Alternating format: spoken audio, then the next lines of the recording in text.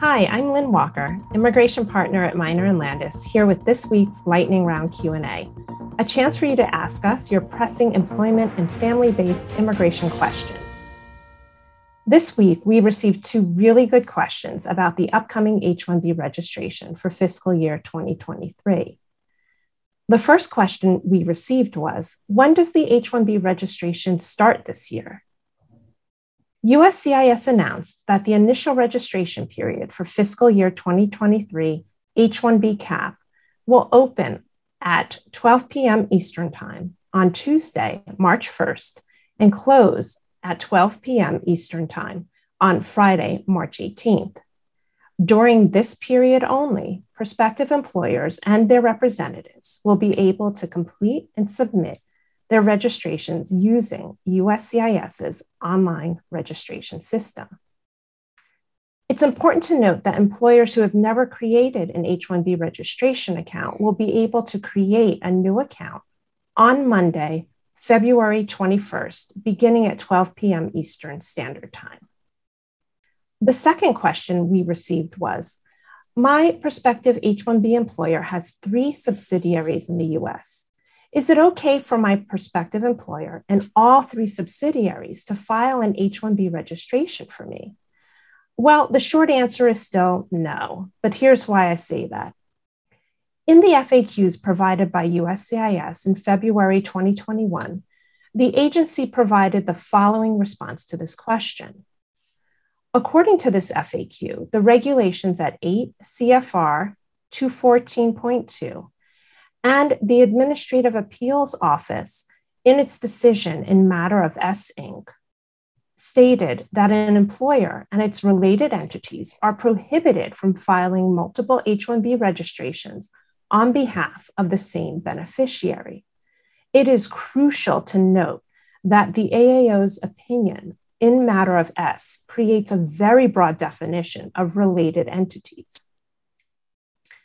In matter of S, USCIS revoked an approved H-1B petition because the petitioner or the employer and a related entity, which they called CLLC, filed multiple H-1B petitions for the same beneficiary, even though, as the opinion states, and I'm going to read directly from the published case, the director acknowledged that the petitioner and CLLC have separate FEINs, or Federal Employer Identification Numbers, operation locations, management, and ownership.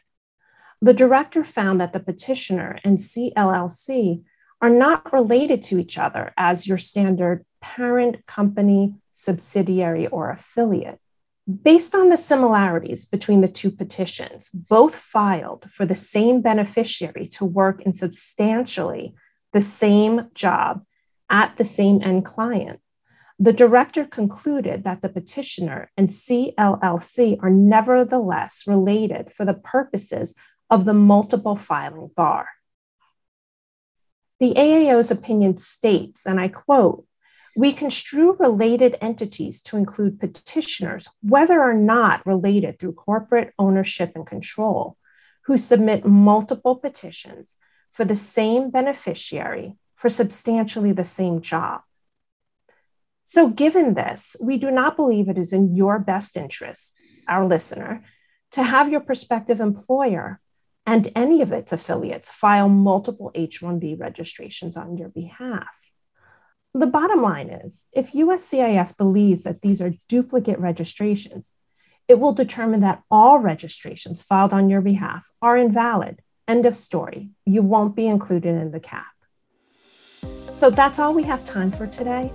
If we did not get to your question, or if you have an urgent immigration issue that you would like us to discuss, please feel free to schedule a consultation with us.